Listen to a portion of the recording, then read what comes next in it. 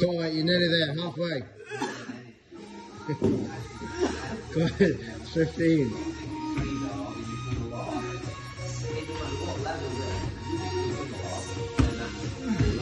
Come on.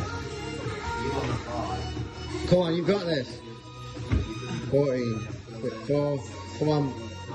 One more and there's 10 to go. 10 more. 1. 2.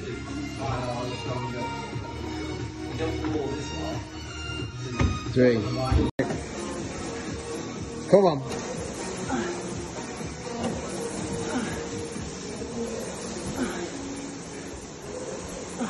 9.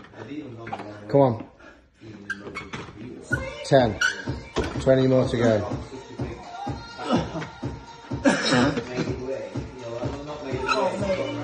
Want some big breaths. You've got this.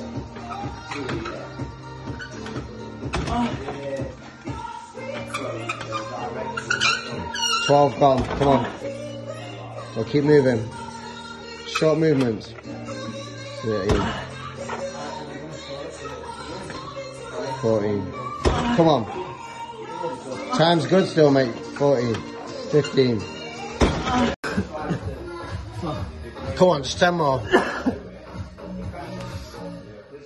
1, 2, 3, 4, 5, 6, 7, 8, 9, 10. Right, side to side. You've got this. Come on, mate, you've got this. 30 off your right leg. 1, 2, 3, 4, 5, 6.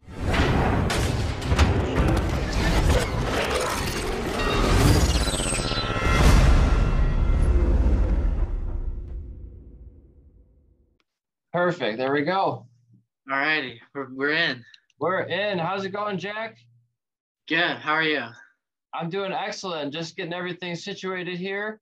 Welcome to the EricSwanRacing.com podcast. We're back again. We're back again. This is episode number 2 for you, Jack Roach number 2, but this is my 72nd episode. So thanks again for coming on and talking to me, getting that gear update. Yeah, Go ahead. Good, buddy. We're doing good. And you've been racing and riding Moto America now going on, what, 4 or 5 years? Yeah, so 2019 we did BSB for 1 year, and then 2020 and 21 we did Moto America, and then next year 2022 I'll be in England again. Oh, you're going overseas, I see. Yeah. So that's a whole new journey. You're going to be living over there full time, I imagine. Yeah, we'll be living there with one of our good friends that he helps me out racing, and he's basically our family now, and he's going to be putting me up for that season, and then maybe I'll go around and just see a couple of my racing friends over there and stay with them. Maybe we'll see. A little bit of couch surfing. Yeah, it's just, I think every racer goes through that stage where you just anything to get racing. So sure, and as long as you got good friends, I mean, you got couches here and there. It might be a little lumpy at times, but you can deal with it. Yeah. So it's. I mean, I sleep like a rock anyway, so I don't mind. Yeah, man, I've been camping a lot this year. I've been camping as a track marshal, going all the different events, and I don't get a hotel. I'd rather wake up at the track and not have to spend any money. It's free camping for all the track marshals. So yeah, that's the thing. Like in 2020, I was with the team Veloce, and they put me up in hotels, and I liked it. It's always nice to be in a hotel, but now, like, obviously when I was with Westby, I had my own RV. It's a lot of driving, but it's definitely nice staying at the track. You don't have to wake up too early. You got it's like a home away from home. Like, you're just comfortable. Yeah, and you get woken up by the smell of race gas and bikes running and revving engines, trying to warm everything up. Yeah, more like it's dad yelling at me, get out of bed. But right, and at some tracks, I found it kind of strange. Like Daytona, I went there for the first time this year, and they have limits on. I'm sure other tracks do as well, but it's the first time I experienced it where they kick you out. You got to be out of the pits by a certain time. Then they like enforce it religiously, like okay, you got to be out in 2 hours after the checker flag or something like that. And so Yeah. everybody's rushing to get things done. It's not like you're working all night on your bike. Like at the local home tracks, you can do whatever you want. They don't care. But maybe at a professional event or these bigger racetracks, they're more strict. Yeah, Moto America is definitely more strict than others. For sure. And are you excited to be doing BSB instead of Motor America? It's just a different challenge. Yeah, it's a different challenge. Obviously, I'll be riding for Leon Haslam's Affinity Sports Academy team, which is also like an awesome opportunity for me. All those bikes. Yeah, so basically how I got introduced to Leon was we from Moto America at Barber. The day after we flew to England and raced the last 3 rounds, and I raced on Leon's like spare bike. So yeah, so that was how we got introduced to him, and then now like it's led to me riding for him next year. Heck yeah! So seems like you put on a good performance and proved yourself, and he wanted to help you out with riding for next year. Yeah, definitely. Yeah, he saw some. I mean, the results that I got were good. We struggled in qualifying a little bit because obviously like it's one practice of 25 minutes and then straight into qualifying. I mean, I don't want to use the excuse that I haven't been to the tracks because I hate people that use that excuse. But I think at Oulton Park, I think I qualified like 16th and then ended up P4, so it was good. And you had been to some of those tracks before, but it's just been a couple of years, right? Yeah. So I mean, it was like some tracks like I remember, but like it feels like so long ago, like because I've been doing so much, like a bunch of more like tracks that I've ridden in the last 2 years, and then it felt like I haven't ridden those tracks in like 10 years. It was crazy. Now, are you looking at data? Are you watching video? How are you training for going to all these new tracks? Do you have a simulator at home? So I've got obviously Ride 4. I've got like all the basically the BSB tracks on that game, but not really like I can't really go over there and ride at any of those tracks because I obviously live in Canada. But I think in January I'm planning to, if we can get funds together. I'm planning to go to Spain and test with the team on the 400, which will be good. So I think Leon and his dad Ron will be there. So they'll be doing like one-on-one coaching, which will be very, very useful. ¿Tú hablas español? No. No Spanish. Tu cerveza grande, por favor. That's all I know. I got you. Well, I'm sure you'll pick up a lot when you go over there, and as you progress through your traveling and going through different countries and riding, I'm sure you'll pick up some of that.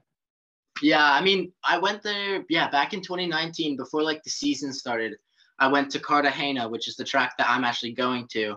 I went there, and it literally like Spain's like so much different. Like kids there they literally get out of school, dad picks them up in the van, they get dressed in the van all the way to the track, they get their leathers, and then by the time they hit the track, dad's already got the bike out and they're going out and racing straight after school. So it's crazy.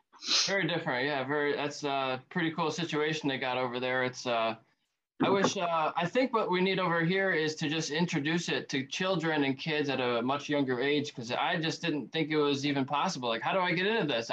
This seems cool, but I had no guidance, no pathway, and my parents didn't care for it. So I had to do everything on my own once I became old enough and could afford to do it.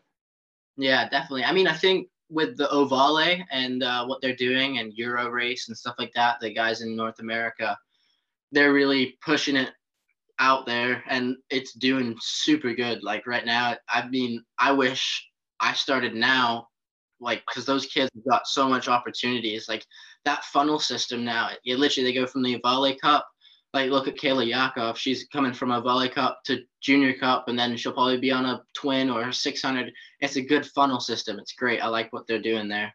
Yeah, and she comes into like her first ever race weekend and podiums. It's like, oh, well, that's you can see something there, right? Yeah. First ever race season. She podiums at Barber, which is In the rain. crazy. Yeah, in the rain. Yeah, it's I mean, in the rain, it's literally yeah, the rain can do crazy stuff. You saw the Superbike race with Matthew. Everybody crashing out, and Matthew getting probably a world record for longest slide. Yeah. He did good for that. I gave him props after the race. He needs to bring a surfboard next time. Maybe, yeah. I mean, maybe. I don't know. I think that race should have been probably canceled because the conditions were like super bad. Like even on my R3, I'm spinning up down the front straight.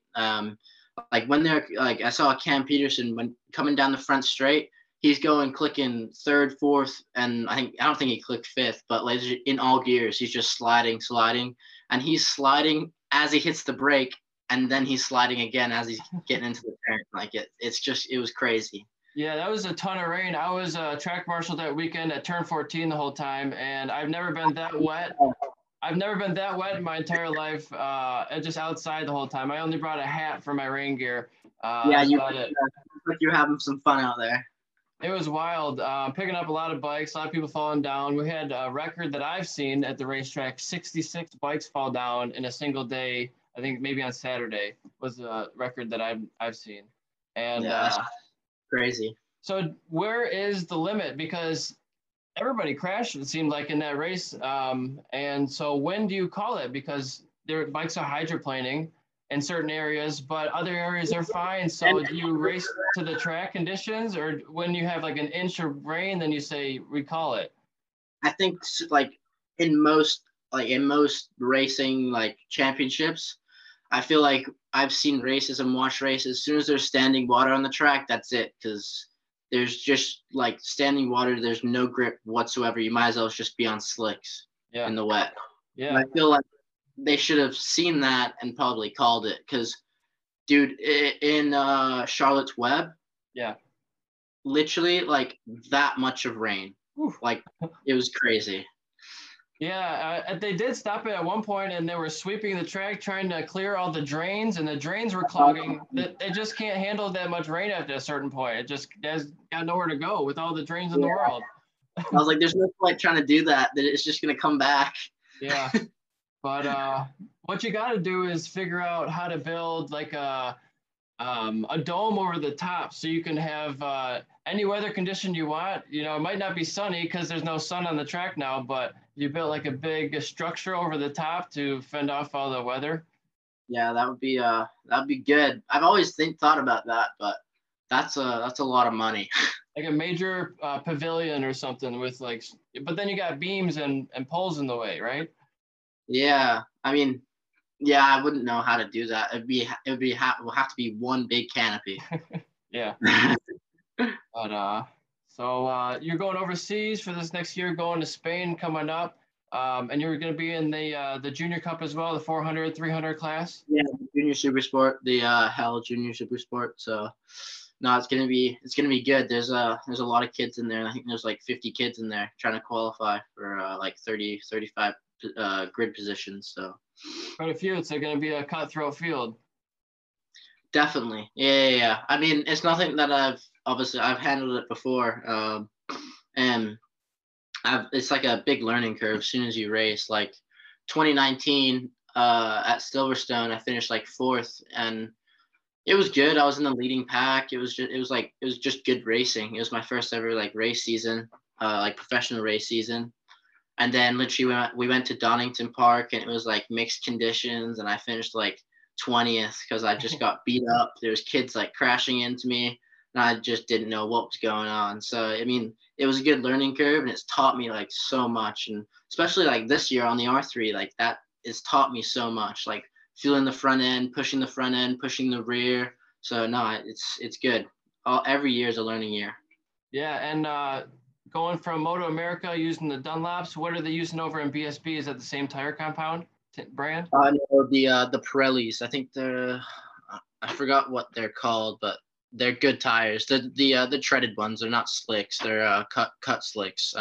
We DOTs. only get 2 sets of tires a weekend. So. Oh wow, that's not as many as I was imagining. Usually I'm thinking 4 to 6 sets or maybe 8 for a super bike. I don't know what Yeah, that is. yeah. On the 400, I don't know what it is for Superbike, but on the 400, it's 2 sets. So usually, it's basically we divide it into 4 sessions, which is the practice, the qualifying, race 1 and race 2, and obviously the warm up. But the warm up doesn't really matter. But for the practice 1, we run new tires, and then for qualifying 2, we run new tires, and then race 1, we run the tires that we ran from practice. And then on race 2, we run the tires from qualifying. Okay, yeah, I kind of like that. I mean, for coming from someone who's poor and broke like myself, less tires is better, but you have less grip. But I mean, in a 400, you're not burning up tires as much as a 600 even.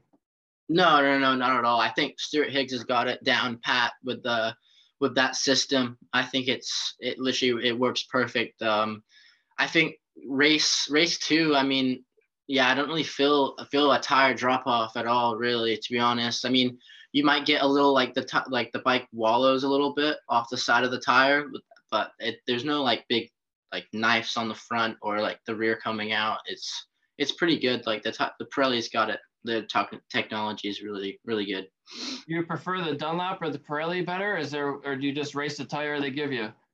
I prefer Pirelli, to be honest. I mean, I have nothing against Dunlop, but for the 400, I think Pirelli is probably the better one to go for. I think if the Junior Cup kids in America were on Pirellis, I think they'd probably go around a second faster, to be honest, because the carcass is so hard on the Dunlop.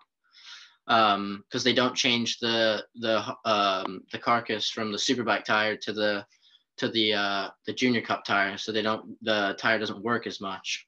You probably got to ride it a lot harder to get that performance out of it. Yeah, definitely. I mean, I did like obviously on the R3, like you're pushing a lot, like you use your tires a lot more than the 400s because the 400s use their power out of the turns. But like the front tire was even more like worn than the rear in some cases for me. Okay. And Moto America is going to an 11-round series with the first round being not for points at Daytona. Are you planning on doing the Daytona round at all? I wish that would be really cool. But I think when is that? It's going to be, I think, March 10th through 12th, 2022. Yeah, I'll be at home because the BSB calendar doesn't start till April. But I'll be at home. And you're in Canada now? Where in Canada?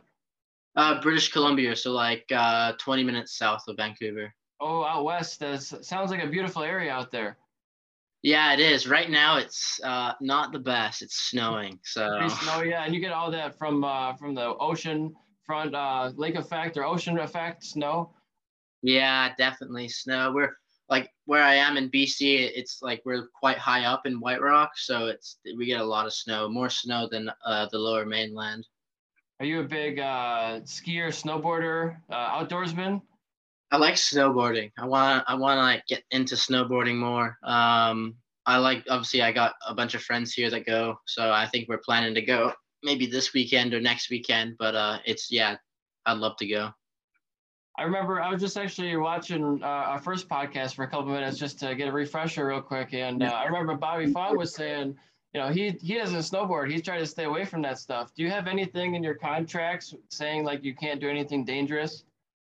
Not that I've read. I mean, I did read the contract, but I didn't see anything on there that said that. But I do stay away from doing some dangerous stuff. But obviously in Canada, there's not really. I mean, you can do motocross, but like it's obviously like snowing, so I'm always looking for that a bit of adrenaline and stuff like that. So sometimes I do like mountain biking and stuff like that, and there's big jumps, and I'm like, oh wow, like I definitely do that, but I've got racing, big jump, and I'm like, eh. I was never a huge jumper. I mean, there's no big hills in Michigan anyways to jump off of, but it'd be cool to try it out at least. But I feel like if I get into that stuff, I don't want to do it just wearing shorts and a t-shirt. I want to be like geared up, ready for the hitting the ground, Yeah, definitely got to get prepared. If you know you're going down, then definitely get prepared. Usually I wear jeans and a shirt. There you go. Always, At least cover always. up so you don't get cut up. What's that? At least you got to cover your skin so you don't get all cut up. Yeah, definitely. Yeah. Always black jeans. Matthew knows that whenever we used to go mountain biking, I always used to wear a white shirt, pair of black jeans, and some Vans. Okay, very cool. I was actually thinking of getting some cycling shorts, like with a pad for your butt and a cycling shirt kit done up with my logo on it, and then all the brands. Well, not all of them, but maybe 10 or 15 or so brands that I sell. Be like an advertising thing. So that'd be kind of cool to when I go out. It's like branded ESR with some M4 exhaust on it. That'd be cool. Yeah, that would be cool. I mean, I know Brandon Pashy's got his cycling kit, which is pretty cool. Yeah, I mean, I'd love to get a custom like cycling outfit, which would be kind of cool, but maybe in the future. Probably you could sell it for your merchandise. Maybe we'll see. You got any merchandise, shirts or hats or anything? I do. I think it's literally the same as last year's podcast. I do, but I mean, like, I just have like for like family and stuff if they want some, and people that come to the racetracks and say like, oh, hey, what's up? Like I give them a hat or something like that. Or posters. Yeah, posters and stuff like that. It's always nice to give that out to the fans. Yeah, I even keep them on my wall. I got a couple of them over here. I got different ones from some of the Yamaha boys from back in the day. It's cool. I always had them on my wall as a kid. You couldn't even see my the paint on the wall. It just posters everywhere, kind of thing growing up. Yeah, I got Dom Doyle's poster in here. Like I got Heron's poster in here. Drew a little mustache on his face. There you go. Or if it's some of your rivals, maybe you could use it as a dartboard. Yeah, that is true. Maybe I should try that. Take some of your anger out. If you pass me again in turn 3, man, I'm gonna get him back. Yeah. So I see your hat. You got Arma Energy going on. Yeah, I stole this from Matthew. Yeah, me and Matthew he's got some of my stuff. I've got some of his. So. You're good. So what's been going on in your life lately? I literally just got back. Well, back like a week ago from what's it called? The NEC bike show in Birmingham from England. Yeah. Did like a kind of like a press release type of thing. Just did an interview with all like the Affinity Sports Academy, the riders, and it was good. No, I enjoyed it. Saw the boys from Kawasaki. Had a dinner with Leon. It was good. It was nice to like get just introduced to the team. Did a fitness test. Definitely died. I'll send you the video of me dying in the fitness test. It's quite funny. Maybe I'll add it in here. Maybe I'll send it to you. All right. What kind of stuff are they doing? Is it like an all around like running, strength, endurance? So like it's at Leon's got like a farm. Basically, it's not a farm, but it's like a big place. It looks like a farm, but it's basically just a riding compound. Yeah. His dad lives on there, and Leon lives there with his kids, and he just rides. He's got planes in his hangar and stuff like that. So he's definitely set for having fun. He's got like a big training area that obviously all the boys come back and train and do the fitness test, which is good. Yeah, I mean, I really enjoyed it, definitely. And have you been doing a lot of cycling lately for your training? What have you been doing in the off season to keep fit? Right now, I mean, the weather's not the best for cycling. I've got literally a gym, like a 2-minute walk away from my house. So I've been going to the gym, running, and then obviously mountain biking, which I like. Mountain biking is one of my favorite things to do around this time of year. Are you a big snow biker or fat tire biker? No. I've definitely seen those. I'm not really interested in those, but I like the dirt jumpers. Those are pretty cool. And then just obviously the regular mountain bikes. You ever see yourself getting one of those e-bikes, those electric bikes, a pedal assist type of thing? Maybe for my dad because he's getting old now. So he can keep up with me. No. I'd rather get some exercise in. Yeah, that's the thing. My mom just got one, so she can go further rides, or so she can keep up with my dad. But now my dad wants one because he's like, you can keep up too easy. Yeah, definitely. I mean, I've ridden a bunch and they're super fun. I guess it's kind of nice. You can go a lot farther for the same amount of effort. But when I go out, I'm like, I want to get a workout, not just go really far. Yeah, exactly my thoughts. So, have you been watching the Formula One finale at all?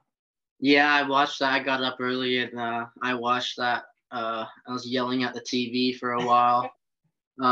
Woke up the family. So What are your it was. thoughts on track limits? There's a lot of things going on within World Superbike or MotoGP or Formula One now, where you know if you go an inch wide, you get on the green paint. In some series, you on the last lap you lost that position, and now we've got people going across a parking lot of pavement and not giving positions back. It's like, is that really the Yeah. right thing? I don't know. I mean, yeah, I think in F1 mostly it's all politics, to be honest. There's little racing that goes on. But I'm definitely excited for the Netflix show to come out. But I think that move that Verstappen put on Hamilton, I mean, Hamilton did take a voting action, but I think he definitely got an advantage off of it. I mean, it's people's opinions don't really influence it's all about politics and money and stuff like that. Yeah. And then there's that safety car issue. I don't have so much of a problem with that. If you want to just get the cars out of the way in the middle of them, it's like that's fine. Just we're letting the two guys in the front race. It doesn't matter what happens behind. It kind of sucks that the guy at the last one doesn't get to fight with the person who got away a little bit. That might not be fair. But in the context of one lap left. I think they should have let the cars go by, as in like the lapped cars go by in the first lap of the safety car. But I think FIA and they were having like a struggle decision because the repercussions of their actions would have been highly looked at by Mercedes and stuff like that. So I think they're actually like taking them to court or something about it. Yeah, I think they appealed it, and they're doing some sort of investigation now. I heard with Mercedes withdrew their appeal because they're going to do some a global, check into the FIA to see what their actions, if they were valid or not. So we'll see what happens. But it's all drama, right? Drama in the motorsports field. Yeah. It's always when there's that much money involved, it's definitely drama. So how much? I don't even know what the purse is if you win a Formula One World Championship. Probably $100 million or something for winning the championship. Maybe, I don't know. I think probably a lot. Probably definitely a lot. Those guys are definitely one of the most paid athletes in the world. And I'm a part of this Flag Marshals of the World Facebook group. Everybody posts from like Abu Dhabi, all around the world, different tracks and what they're doing with the marshals at the side of the track. And it's just cool to see. But somebody posted from that event, and they were saying, we responded so fast that they were able to resume that one lap of racing. If we weren't able to respond fast enough, that last lap would have never happened. So you got to think like the marshals play a big part in how it actually plays out. If they weren't able to get that resumed, it would have just been a safety car and nothing would have happened. So everybody, even the volunteers who are sometimes unpaid at those major events, they have a big effect on the outcome. And somebody else posted, we can light an entire circuit with like 3,500 light bulbs, but we can't afford to pay the marshals who are actually flagging on the side of the track, making these decisions. That doesn't sound right. Yeah. So the marshals are they volunteers in F1? So in Formula One, they think it's such a privilege for you to be there, they don't pay you. Yeah, I think they definitely should get paid a little bit, definitely. And in most amateur organizations like CCS and WERA and Moto America, even professional, I've been paid. There's only one event I haven't been paid for, which is Mid-Ohio. of all things. So they just don't pay for their workers' events. And SCCA, the car club, they don't pay either. So I'm not going to do those events because it doesn't make sense. But I would still like to do one Formula One just to put on my resume. It'd be cool to do that and to see how everything is. And actually, I applied a couple days ago to work at the Miami Grand Prix for 2022 coming up in May. So we'll see how that works out. Yeah, fingers crossed. That'd be cool. Yeah, never done a Formula. I never been to a Formula One race or worked one, so it'll be interesting to see how that is. I mean, you can't really pick up a car when it crashes like a motorcycle, so there's not a whole lot you can do. You're like, oh, we need a crane now. Yeah, definitely. Yeah, it's crazy how they've got massive, big tractors and stuff like that to haul them off. Yeah, and they do it really, really quick too. It's a huge operation. Yeah, it is massive. So 2022 coming up in 2 weeks now. How many events are going to be on the BSB calendar for next year? I think we do 9 rounds. Nine rounds? Yeah, I think 9 or 10 rounds. But I think the total it's 12 rounds for like obviously the superbikes. I think we don't do Cadwell and we don't do the first Brands Hatch round. Okay, I was just thinking about Cadwell. That's the one with a big jump in it, right? Yeah. So they don't let us do that. I don't know why exactly, but I think it's because there's just so many kids in our class and the track is so small. I think it'd just be too dangerous. You guys got a lot of narrow, small tracks over there, right? Yeah, definitely. And they're all up and downs. There's none of them are flat except from Silverstone. So tons of elevation and some jumps even. Yeah, definitely. Yeah. That's why like people that come over from England, come over from America, and even like Spanish and Italian people, when they come to BSB, they struggle so much because the tracks are just crazy. Yeah, I've never been to England. It's a very mountainous area. Yeah, it's very green actually. There's a lot of farmland. Okay, very cool. A lot of cows and pastures. A lot of cattle and farm animals, or a lot of things growing in the fields. It's mostly like livestock. There's like a lot of like sheep and just a lot of animals. Okay. I think they import most of their like food and stuff like that from different countries. Okay. And so sticking on in the Junior Cup for this year and next year, do you have any plans or thoughts of moving up to the 600 or higher classes? Yeah, definitely. So I think if I do obviously good in this championship for next year, there'll be probably a good chance that I'll move up to maybe stock 600 in BSB or something like that. And do you know if BSB is doing the same homologation with the World Superbike rules for the stock 600, where they're going to the it's like a modified 600 class now type of thing? I don't know.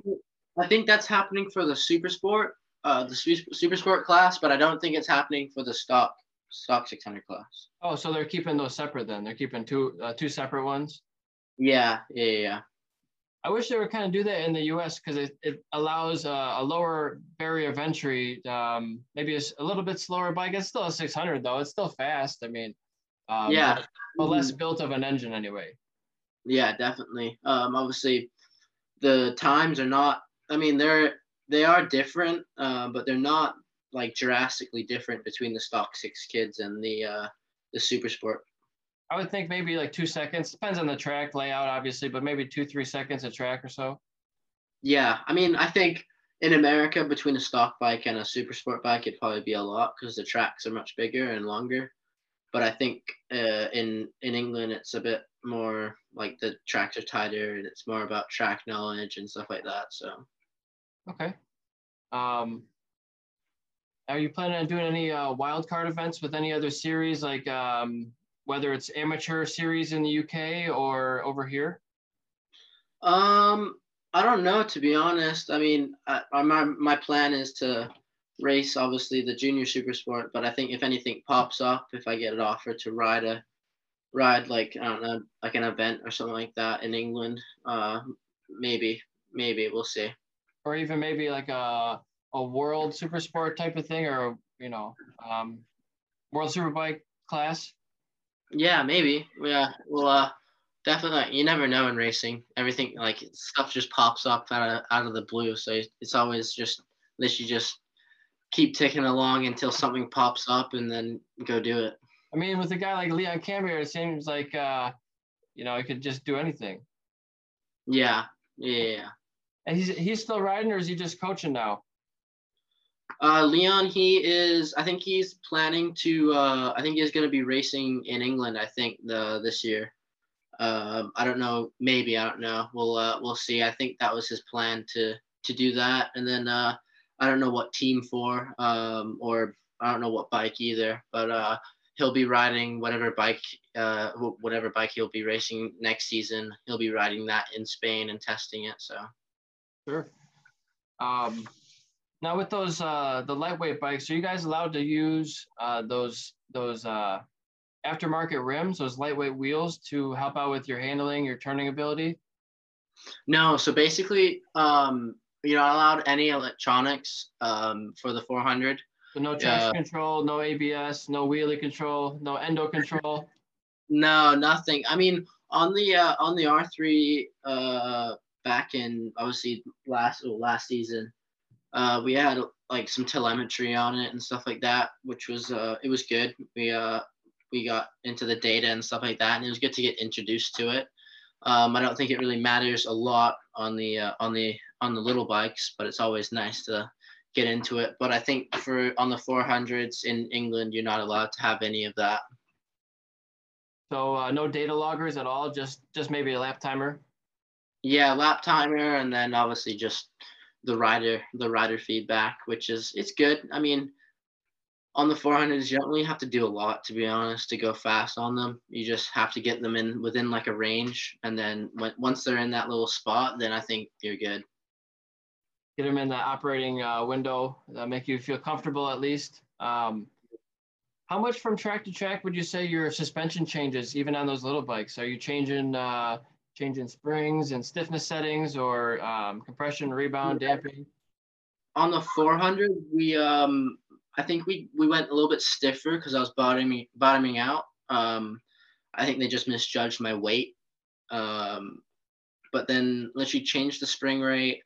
I think they did a couple clicks in at Alton Park, and then literally we didn't touch the bike until the last round. We didn't touch it because I like the setup, and I think on the Dunlops, I think it matters. The setup matters a little bit more because the carcass is quite hard. But on the Pirelli, there's a lot of forgiveness with the tire. So I feel like it kind of get like the suspension doesn't really. It does matter, but it doesn't matter that much. Maybe a bigger window of ease on the Pirellis. Yeah, I mean, like, so obviously, I ran Olean's for the last 3 rounds of BSB, and the guy literally like he'd come around and be like, anything like you got any problems? I'm like, no, everything's good. And then he literally come back after the session. He's like, you got any problems? I'm like, no, everything's good. I think people get caught up in like, oh, the bike's not doing this, the bike's not doing that. I mean, but for me, it's just like just get on it and ride it. And you got a slipper clutch in that bike? Yeah, we do. And so even though it's a stock bike, technically it's still got, like a steering stabilizer on it. It's got steel braided brake lines, obviously the race brake fluid and brake and race oil. Everything's safety wired, body work, different grips, maybe quarter turn throttle. Yeah, quick action throttle. Those are definitely useful on the 400 because you don't really. It's basically on and off on the 400. So sure. Quick shifter. Yeah, quick shifter, exhaust, chain. It goes from the 520 I think to the 420. So it's like a little less. Yeah, the 416. It's like a bike chain, so we gotta replace that. I think every 1 or 2 rounds, because otherwise it will snap. So Very good. There's something else I was thinking too. Got different rear sets, clip-ons. Are you allowed a different triple clamps? no, That's no. probably a super bike only. Yeah, Superbike and I think Super Sport. I think. Super sport. And then what about auto blippers? That's kind of electronics. No, no auto blip. Just that's your auto Just blip. the wrist. Man, before I had that quick turn throttle, it's like a half a turn throttle. And I didn't have a quick shifter. So I'm like doing this every time. This Yeah, is ridiculous. My wrist is getting sore. yeah. That's when you see track day guys and you see them doing the chicken wing going down the street. Yep. Yeah, you gotta watch out for that. Thumb brake is I don't know if a thumb brake. That seems like it could be legal in any class. No thumb brake, but in I think stock thousand, I think all classes except from junior super sport, you're allowed to run a thumb brake. But I don't think anybody runs them. They run they've got the clutch and the brake on the levers. I think a lot of people use that.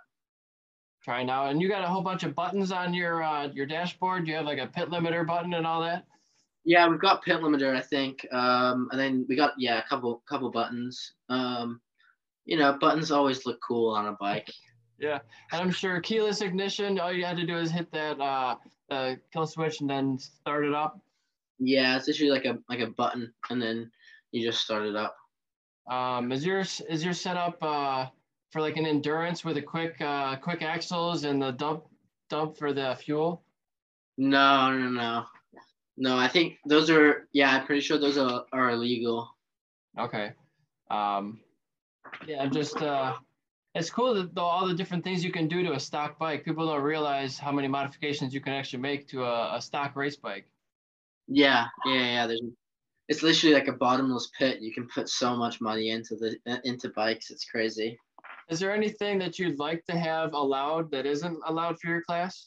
Any little bits or pieces? Not really. No, maybe like a secret little button that gives me like 5 horsepower or something like that. Some nitrous maybe, or a turbo. Yeah, something like that. KERS, like the Formula One, you get KERS or DRS. Yeah, that'd be cool. Maybe get some aerodynamics package.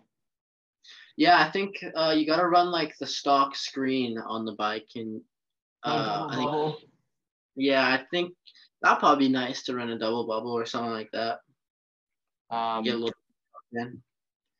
Are you running one of those drink tubes so you can get a little sip on your bike? No, I've never ran those. I tried. I think Jackson had he had his old helmet, and he had like a drink tube, and I think I tried it once, and I hated it. This gets in the way. Yeah, I mean, like it's just like it sits like on your lip, like it. Oh yeah.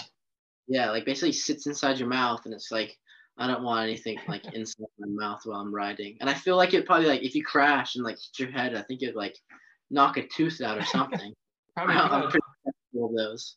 Yeah, when I was mountain biking a lot, I just have one like over my shoulder, but that's flapping in the breeze. You don't want that flapping in the breeze when you're racing on a motorcycle.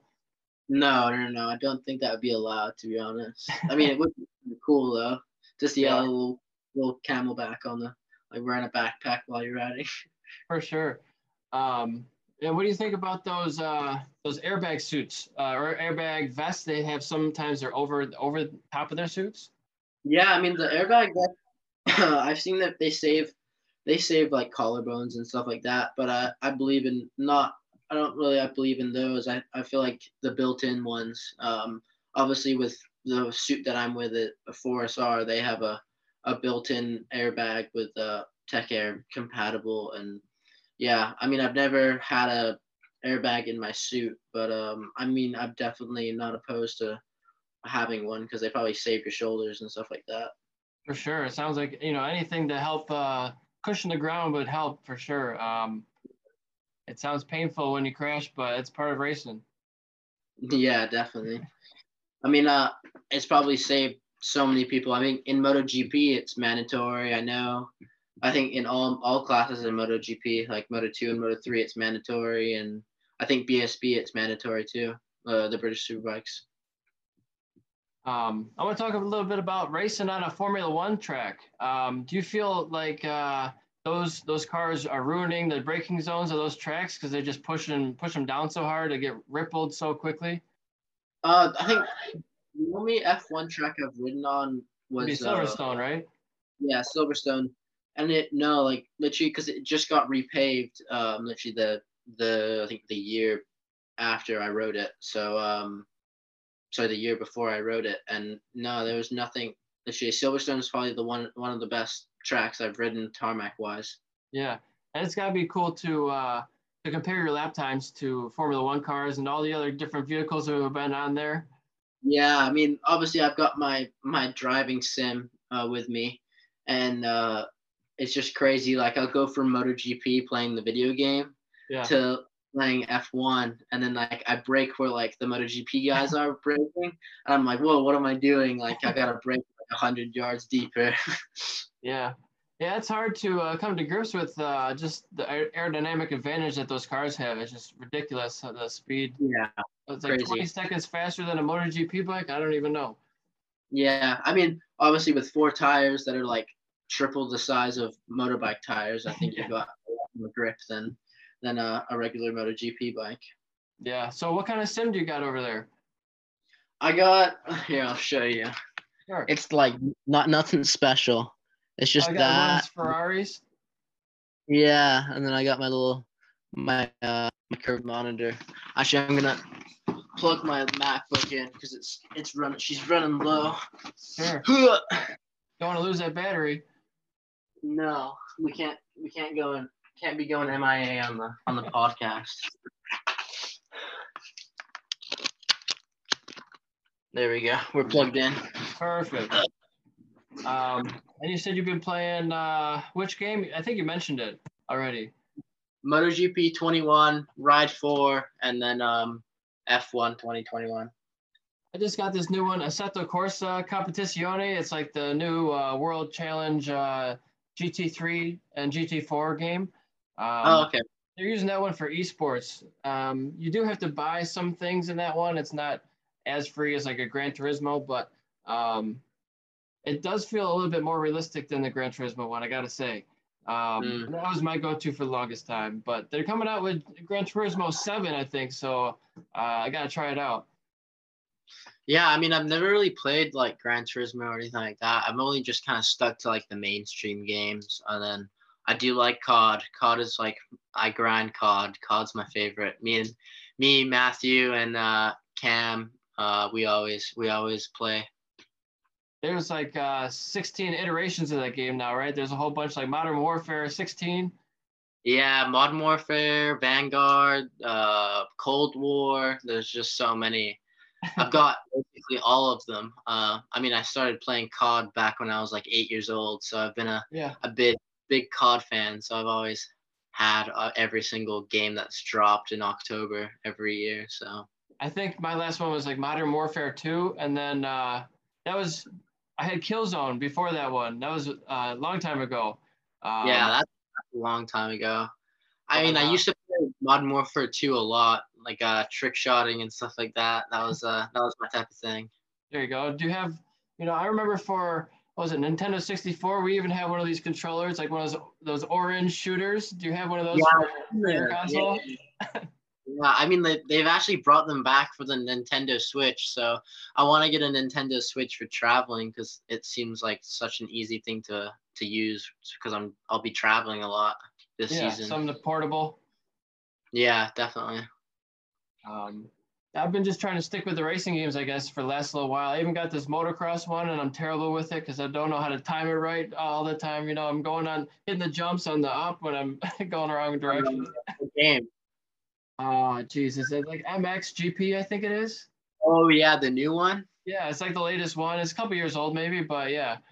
Yeah, MXGP is – I used to play that a lot too. Yeah, I think it's actually fun. Like all my racing friends in America, like we all like hop on MXGP or Supercross or something like that, and we always play together, and we'll play like Ride 4 and stuff like that, have a bit of competition, take each other out and stuff like that. Yeah. Now have you been training with Supermoto at all? No, I wish. It's just so hard right now. Like, obviously, I'd love to go like with Brandon and stuff like that to go Supercross. I think I was planning this year, this winter, to go Supermoto with Jackson down in South Carolina, but I didn't think it worked out. It's just so much travel because I do have a bike here, but it's just like I have to drive all the way across America to go ride for a couple days. So it's a while. Yeah, there's actually a couple. I'm just getting into it myself at a small amount. I did 3 Supermoto track days this year, and just I don't have a bike, and just borrowing my friends' bikes and riding. My buddy owns a Supermoto track day organization, which really helps. He's trying to get me into it, and they're doing mini motos a lot too. So doing 50 cc's at the local kart track. And then doing that every other week, and it's like, man, I need to get a bike. And I've talked about it on here with him a couple different times, and just trying to do racing and riding for really cheap. I think Supermoto's miles to dollar is off the charts. You know, you don't go through tires. A track day is $70. Depending on where you are, you might have to travel.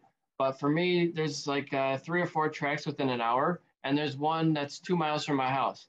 Yeah, that's good. So it's perfect. And this one 2 miles away has timing and scoring already. So you just got to bring a transponder, and you're all good to go. So I think I'm going to do that last weekend of December. I'm going to try out mini moto for the first time. Just rent a bike for like $80, and then, you know, track day $70. It's not too bad for a couple hours of riding a motorcycle on slick pavement and indoors.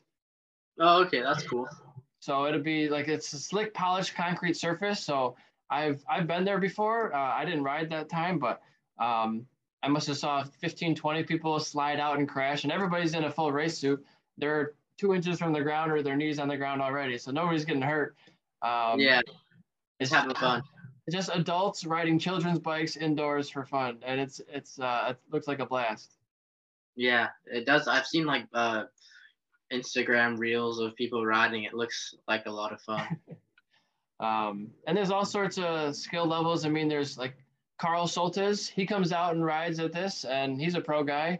And then we got people who've never rode a bike before. So it's all different levels and girlfriends and, you know, trying it out. So I think it's great.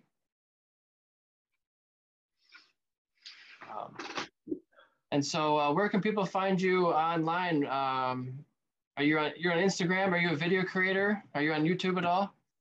No, I wish I want to start getting into it. I think I've got like a camera and stuff like that I might do, like just me traveling and stuff like that. I mean, I do like obviously like Instagram and stuff like that. I always try and like keep up to date and post and stuff like that, even though it's like hard to get a lot of content. So I'm sometimes posting like a lot of like just riding clips of me that I've already like kind of showed everybody, but it's just I always like to keep up to date and post stuff. So yeah, well, people like to see the behind the scenes. So even if it's raw, people like that stuff. That's what I'm doing here. It's not edited, it's not polished, it's just talking.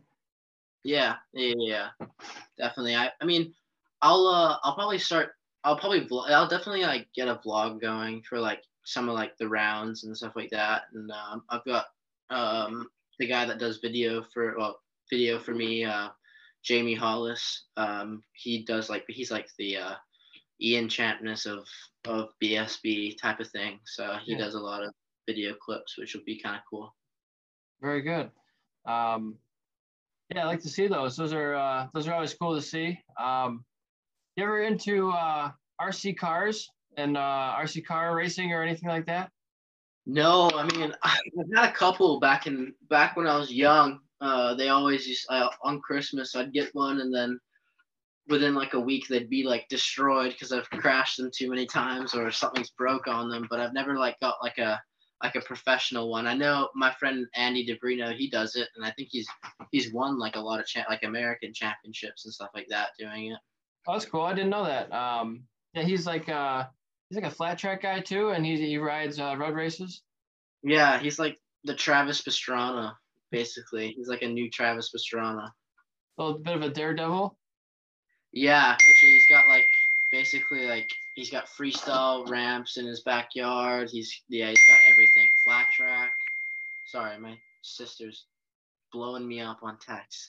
Yeah, he's got like flat track in his backyard. He rides those Sunday motors and he rides ovales. Oh, actually, he drifts. He has a drift car. It's just crazy. Damn, sounds like an interesting fellow. I know he's from the West Coast out there. Yeah, he's in Oregon. He's in Oregon. Maybe maybe that's somebody I should talk to on here soon. Yeah, honestly, yeah, he probably do it. I mean, there is a lot of things to talk about with him. He's done so many things in his career. Very good. Yeah, I got a whole bunch of them scheduled. Actually, I got almost 2 a week for the next little while here. That's good. Yeah, man, you're number 72. I got Raul Herrera, number 73. He's a local guy from Michigan, amateur, I believe. Keegan Brown, number 74. I'm going to have him back on here for his second episode. Jeff O'Barry is going to be 75. He was crewing for Nolan Lampkin for a while. He's going to be on for a second episode, and he raced with Wera. He's a coach. He's a really fast dude. He does the supermoto stuff. He's actually got a 450 Husqvarna right now that he's racing for Supermoto East Coast. So he's a pretty fast dude. I got number 76 already scheduled with Jason Uribe. That's his second one on here. So man, he raced World Superbike. He was on the Superbike scene for a minute. Yeah, I saw that on the Cowie, which looked like he had some fun. It looked pretty cool, the bike and his suit from Forest R and stuff like that. Yeah.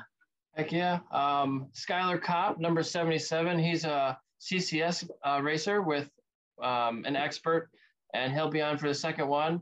He just started out a coaching program where he's helping training riders and training people for physical endurance and strength coaching, but also for riding and racetrack advice. So he just started that's company. So a big shout out to him. I got Tyler Jackson, who's a supermoto guy, but he also road races. So I just found out about him. Skylar said I should talk to him. So I reached out to him and he already signed up. So let me talk to him in a couple of weeks. I got Eli Block. Pretty excited about him. He's coming on. He's a Moto America racer. He's an amateur racer as well. And then Lucas Silva, who's M4 guy and pretty fast dude as well. So I got up to 81 scheduled already. In the next couple of weeks, I'm going to be pretty busy, but I'm excited about it, man. Overseas, you got anybody overseas? I talked to Dominique Agater. He's my first world champion, current world champion 2021 for the World Super Sport 600 class, but I don't have too many overseas guys yet. So if you could introduce me or suggest anyone, I'm all ears. Just looking to promote people. I'll definitely send some people your way. For sure. Is there anybody up and coming that you've got your eye on? In England or just in general? In England, in general, anywhere. Up and coming. Somebody you're like, you got to watch out for this guy. I think. I mean, I don't really like. I don't know, to be honest. I mean, Travis Horn, that kid's he's riding at Chuckwalla and stuff like that, and he's slowly going up through the ranks, going through that Ovale filter and all the way to Junior Cup. So I think he's going to be racing in Junior Cup. Obviously, like Chuckwalla is, I think, the number one hotspot to look for young talent because I mean, that's where I came up racing. That's where Rocco came up racing. That's where a lot of kids came up racing. And obviously, like Chuckwalla is such a big name now in the motorsport industry. Like Keanu Reeves is riding there. Channing Tatum's riding there. I think Lewis Hamilton's ridden there. Wow. Big name. Cal Crutchloh's ridden there. So yeah, I think Chuckwalla is like basically, I think probably the number one hotspot to ride and learn and get taught by one of the basically the best coaches in the world too, Jason Pridmore with his school. Obviously Caroline Olsen used to she taught me a lot, and Corey Alexander, Michael Gilbert, they all worked for JP, and yeah, I mean, that's basically I call them like my racing family, because that's where I grew up. I used to travel around on my longboard, just say hi to everyone. Now I come back and I come back and it's like I saw them maybe like a day ago. It's just crazy. So what do you think it is about Chuckwalla? Is it that environment with the coaching everywhere, or is it the track layout? Is it super difficult that just riding that track makes you a better rider? I think, I mean, it's not. The track is obviously good, but I think it's mostly like this. Your surrounding, it's in the middle of the desert. Like there's no towns or anything like that around. Like it's just like strictly just racetrack, and all you see is obviously they have cars there. They've got a drag strip down there. It's just racing only. It's just like basically a paradise. They've got like basically mini hotels, mini condos that people stay in. It's just so great. Like when I was there, like people just invite me to their condo and just would have a barbecue, sit down, watch TV, and then literally I would go out racing the next day. They've got a flat track. A lot of big flat track guys go there. Moto Anatomy goes there. Debrino goes there. Corey Alexander, he's obviously a good flat tracker. I think we did a trip with me, Dom Doyle, Brandon, and Jackson, and we all went out there and flat tracked. It was just loads of fun. It's literally like you just forget about everything that's going on in the world, and you just you're just in your own little racetrack and your own little world. Sounds like it's a little slice of paradise with a whole bunch of different disciplines. Yeah, definitely. And obviously they run the track one way and they run the track other way. They had some issues with the track coming up and stuff like that, but literally they got it fixed straight away. And yeah, it's just such a good place to go that there's not anything wrong with that track at all, just the surrounding and the track itself. And it sounds like being in the desert, they don't have issues with barriers or track walls in the way. No. Like literally it's just basically just sand. It's like sand everywhere. They sometimes during they don't really ride a lot in the summer because it gets so hot, but sometimes they do, and they get sandstorms every now and then, and the track just gets covered with sand. So I mean but that will happen maybe once or twice a year or something like that. But obviously Lockoff has been riding there, and yeah, it's just a great place to go ride. And probably not a whole lot of rainy race days there. No, I don't think I've ever ridden in the rain there. Out of the 5 years that I've been there, I think I've never ridden in the rain. So don't bring the rain tires. You'll be all right. Yeah, literally, you go to everybody's paddock and no one's got rain tires.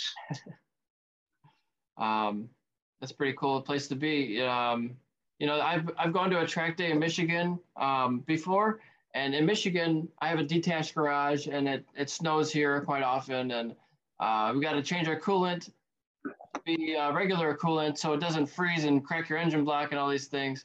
So I changed it back to regular water and water wetter, so it's got a little bit of anti-corrosion agent in it. And I trailer my bike out, open trailer to west side of Michigan, and it turns into a blizzard. So it's sometimes you don't know if it's going to rain or snow on a regular, spring day in Michigan. So you never know what's going to happen. But if you're going to the desert, you're it's probably not going to do anything but be sunny today. Yeah, literally. I mean, people travel across the country just to come to that weekend. It's crazy. Pretty cool. And do you think it'll ever become a Moto America track, or does it have a big enough paddock space for it, you think? I mean, definitely the paddock space is absolutely massive. I think they just have to I think they'd struggle with spectators, I think, maybe, since it's an hour away from Palm Springs. So it's not too far, but just like I think a lot of people from Palm Springs know about the track, and a lot of like people go there to race their supercars and stuff like that. So I think it would draw in a crowd, but they'd have to create stands and stuff like that, and have more washrooms, have like a bunch of more stuff. So I think it'd be a lot of money and time and organizing to go into it, but they definitely have the base setting for a good Moto America event. For sure. Sounds pretty cool. Man, I've been just working on uploading some products lately. I've been working on Revit motorcycle brand apparel. They have, gloves and jackets and boots and trousers and windbreakers, a lot of rain gear. But they have like 4,300 items I'm working on right now.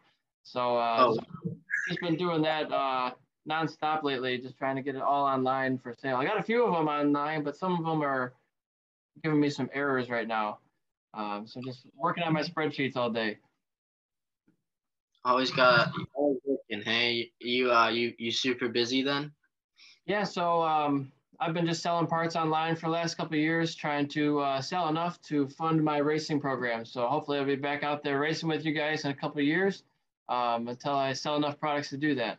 I'm just trying to do this full time now, and in my spare time, as like a mini vacation, I go and do the track marshal thing. So this next year coming up, I plan on doing the track marshaling quite often. I should be down in rounds with track marshal. Say it one more time. Are you thinking about doing any West Coast rounds for track marshal? It's possible, but the flight cost really kills my earnings for that usually. So I don't know. Like I looked at one actually today for Vancouver, the street circuit for Formula One coming up. And I'm like, that's probably a pretty expensive flight going out to Vancouver from Michigan. So I don't know. It's possible. I'm going down to Daytona January. I think maybe I already mentioned that earlier. But first weekend of January, I'm going down for the ARMA. Might be back down there for the 200, but I'd like to do CCS and maybe a full season of Moto America if I can, of track marshaling. Obviously, I'd love to be riding, but I can't afford that at this moment. So in the meantime, I can still be at the track and helping out and meeting people, and talking to people. So, and also getting the word out that I have 35 brands for sale.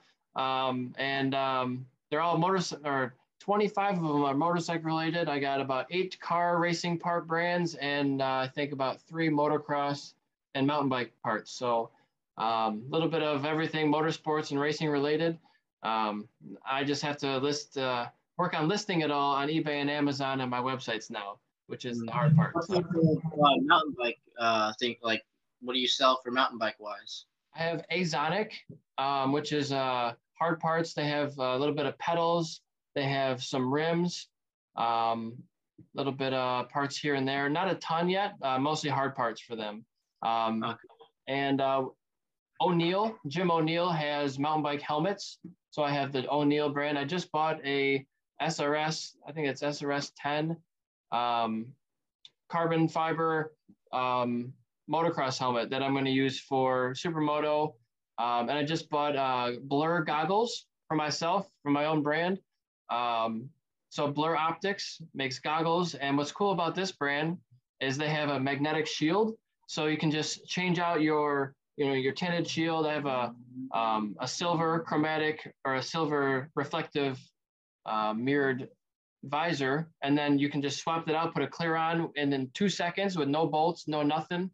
It's just a really, really strong magnet. So I have 100%, the 100% goggles with a gold reflective shield. That's great. I love it. But it takes me like 10 minutes to change out that little lens in there. And it's going to scratch, like the film is kind of coming off. So I'm like, well, if I sell it, I should probably be a billboard for what I sell. So I got an O'Neill helmet with the Blur Optics goggles and the silver tint on it. So that's going to be my new helmet and goggle combo. That's cool. Yeah, I've seen those before on like Instagram and stuff like that. They do. I'm pretty sure. Do they do stuff for like snowboarding and skiing and stuff like that too? So yeah, I mean, you could probably use those goggles for any application. They have different tints. Some of them you want like a yellow tint for the snow, I think, or for different light. If it's dark or bright. but yeah, man, I got so many products. It's just hard to list them all for sale at once. So just been working on this one brand lately and just trying to get it online. It's exciting to see everything that's available for me to sell. I've gotten into some brake lines recently with Core Moto. So I sell Core Moto brake lines, custom brake lines. But I had to just take a few of them down because they didn't have all the variant options. There's like 4 different color options you can choose. It's like ridiculous. There's 17 colors for each of them. It's it's very customized. Yeah, it's like video games. You get to customize everything on your bike. Yeah, it's awesome to have that level of customization, but just creates a lot of work for me on the back end. So I'm actually going to be, I mentioned it to you, but I got the date wrong. It was a good thing. I was about to leave for my event yesterday, and I looked it up on the Facebook groups, and it was today. I was like, oh, well, good thing I looked it up because I would have left and been the right date. But Todd Thomas, a founding member of Sport Bike Track Time, has passed away, I believe due to COVID complications. So we're having a get together, the whole track family in Michigan. We're going to get together a couple miles from my house and at the bar and kind of toast to his life. So, Sport Bike Track Time is near and dear to my heart. I've raced with, or not raced, but I've rode with them countless times and track days, and those people have become your family. And this is one of the guys who started the whole organization. So co-founder. Do a burnout for him. I don't own a motorcycle right now, but I'll do a burnout on my bicycle for him. Gotta love it's like when I go out, I want to have a celebration of life. I don't want to have like a sad event. I want to have people doing burnouts and live music and shooting guns in the sky and not being crazy, but just celebrate my life. Don't be sad. Yeah, definitely. Yeah, celebration of life, not a funeral. That's what I think. For sure. I want a moment of chaos, not a moment of silence. Yeah, that is true. So maybe some fireworks in there, I think would be good. Yeah, I mean, I think I think my dad for his funeral, I think he wants everybody to wear blonde wigs. So it'd be kind of funny if everybody with black suits on with a blonde wig on. Does he like blondes? Is there some backstory to that? There probably is, but he's never told me.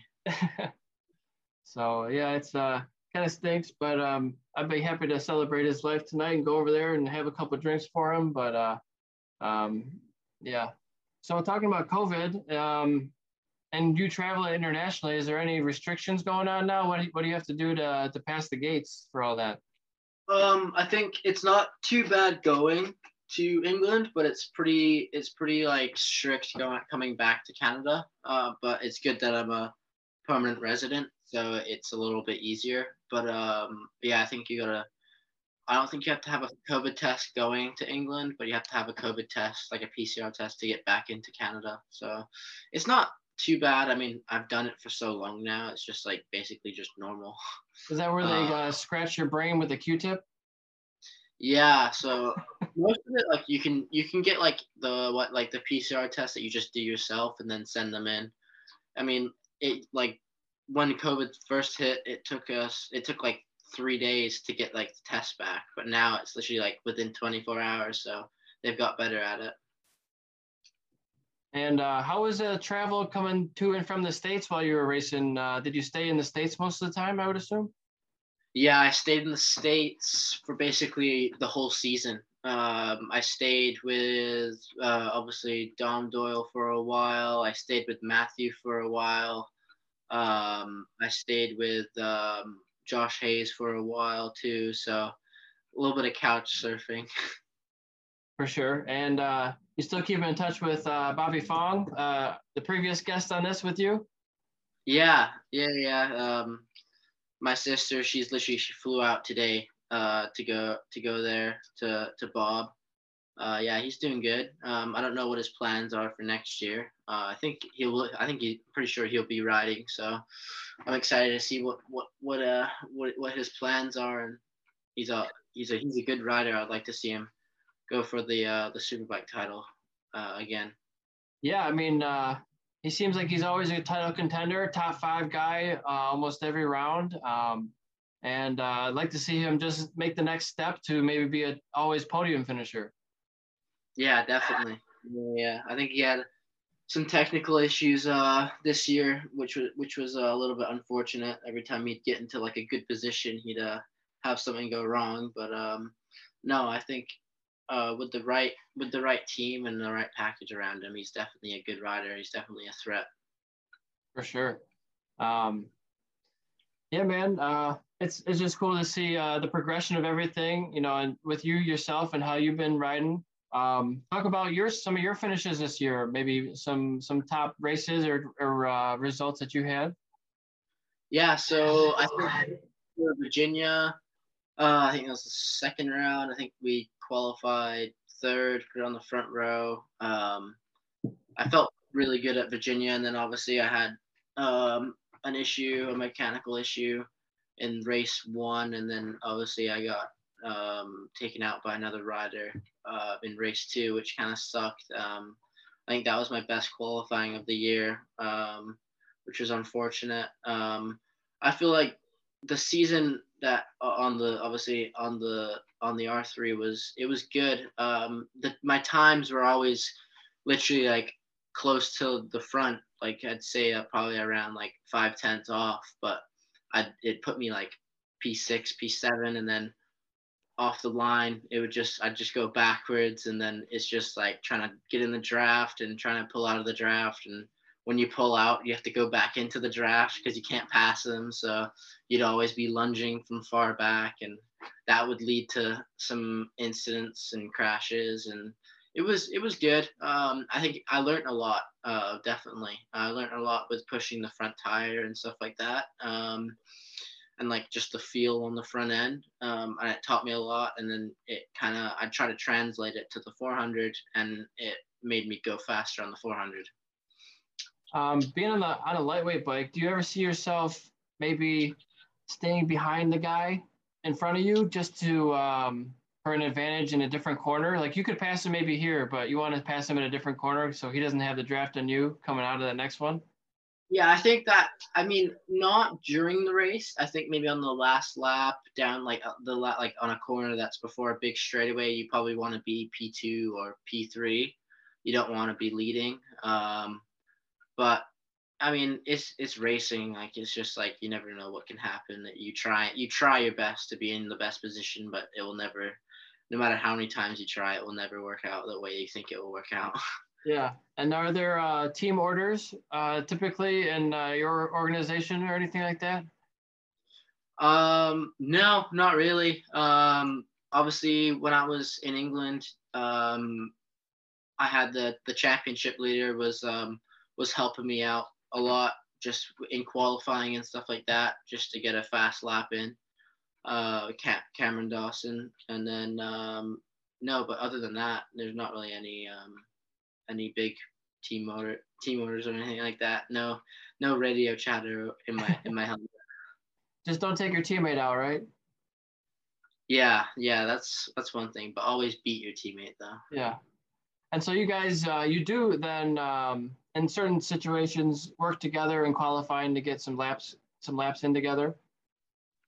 Yeah. So obviously in qualifying, everybody's trying to wait for a tow, so we just literally just wait for everybody to go at the pit out, and everybody would obviously try and wait behind you, and as soon as you go, everybody else will go, and then literally sometimes you'd go around the track, pretend that you're going for another lap, and then just pull into the pits and just go do a ride through, and then they'll probably, some of them, I think at Alton Park, they followed us in behind us. So we just pulled over and just let them all by at the end of the pit lane and just went out again. And there's a lot of strategy in qualifying, it seems like, especially for the lightweight bikes. Do you find it to be dangerous when people are like trying to wait behind other riders or like pull it off? And There's Yeah. there's a whole bunch of traffic. Yeah, definitely. They're trying to obviously reduce that. I think it was a funny story when literally we got to the first ever, like obviously the the first round that I did in England out of the three, and we got pulled in for a riders meeting for that exact reason. And obviously I wasn't there, but I was obviously getting talked to by Stuart about how etiquette should be and stuff like that, which I understand completely. But it was a bit funny because literally on the Friday morning before practice, we got pulled in, and I'm like, I didn't do anything. I wasn't here. Yeah, for sure. Now there is a solution to fix that. You could just do a one lap, one and done qualifying, like the E pole, right? Moto E, they do that. Yeah, definitely. Yeah, I don't know how that would work though, because it's a lot of riders. There's 50 riders, so 50 riders doing one lap each would take a long time, and it's only a 25-minute session, so it's impossible. Or like with mountain bike racing time trials, they do every 30 seconds. I think a new rider goes off every 30 or maybe 20 seconds. It might be shorter. Yeah, so that's what they did. Kind of, they sent us off in waves. So like they obviously there's 50 kids lined up like a parade basically and put out, and they'd obviously let 4 riders go, stop, let the other riders go, stop, let the other riders go. So a bit like what they did in Motor America, because there's a couple people that were like trying to follow and stuff like that. Which is understandable. Everybody wants an advantage, but you can't be too ridiculous with it. No, I've obviously back when I was on the bike on the Westby bike, it was I was doing that quite a lot, trying to get the drafts for qualifying and stuff like that. So not so much on the 400 now. Yeah, for sure. Is there anything else you had on your mind? No, nothing much. It's just good to chat. Obviously being in Canada, it's like there's no one really here to talk about racing except for my dad. But no, it's good to talk to someone that's like in the racing game and stuff like that. So it's good to express my thoughts and stuff like that about racing, because I've been thinking about it for so long, just sitting at home. Yeah, for sure. It's always nice to talk to someone who wants to listen to what I have to say, or wants to listen about racing, right? Because most of the time when I open my mouth, I talk about racing. Yeah, that's probably the same as me. Obviously, I have friends that are from Canada that have no clue about racing, and it's honestly like I like it. Like it's just literally like they just obviously like when I'm like with my racing friends, you've always got to like not carry an ego, but you've got like your riding, like you've got your Instagram with you, like you've got to make like you've got this amount of followers. It's all about that. But with some of my friends, like they just don't care. Like, Yeah. I could be like the most popular racer in the world, but they probably just wouldn't care. So yeah, it's a nice way to get away from it too. yeah, it's definitely nice. So do you have any other things outside of racing you're interested in? Right now, not really that much. To be honest, because there's not really a lot to do. Where I'm at. I'm probably gonna work on my motocross bike. Maybe go to the motocross track, which will be fun. I think it's like an hour away from me, the closest one. I think they're not during the winter. I don't think they have like, because obviously the dirt gets honestly like it's basically the dirt gets frozen, so it's like riding on ice. Okay, yeah. Like the roost is like terrible. Like it's literally like rocks thrown at you the whole time. Better watch out for your neck, right? So you don't get this stuff. Yeah, literally, I've gotten hit like a couple times, and it's like not the greatest feeling in the world. So during this whole pandemic stuff, I've been eating at home a lot more, trying not to eat out as much, trying to save money, like most people. And I found myself cooking a lot more. So just trying to make more food at home. And some of it turns out all right, some of it not so much. But man,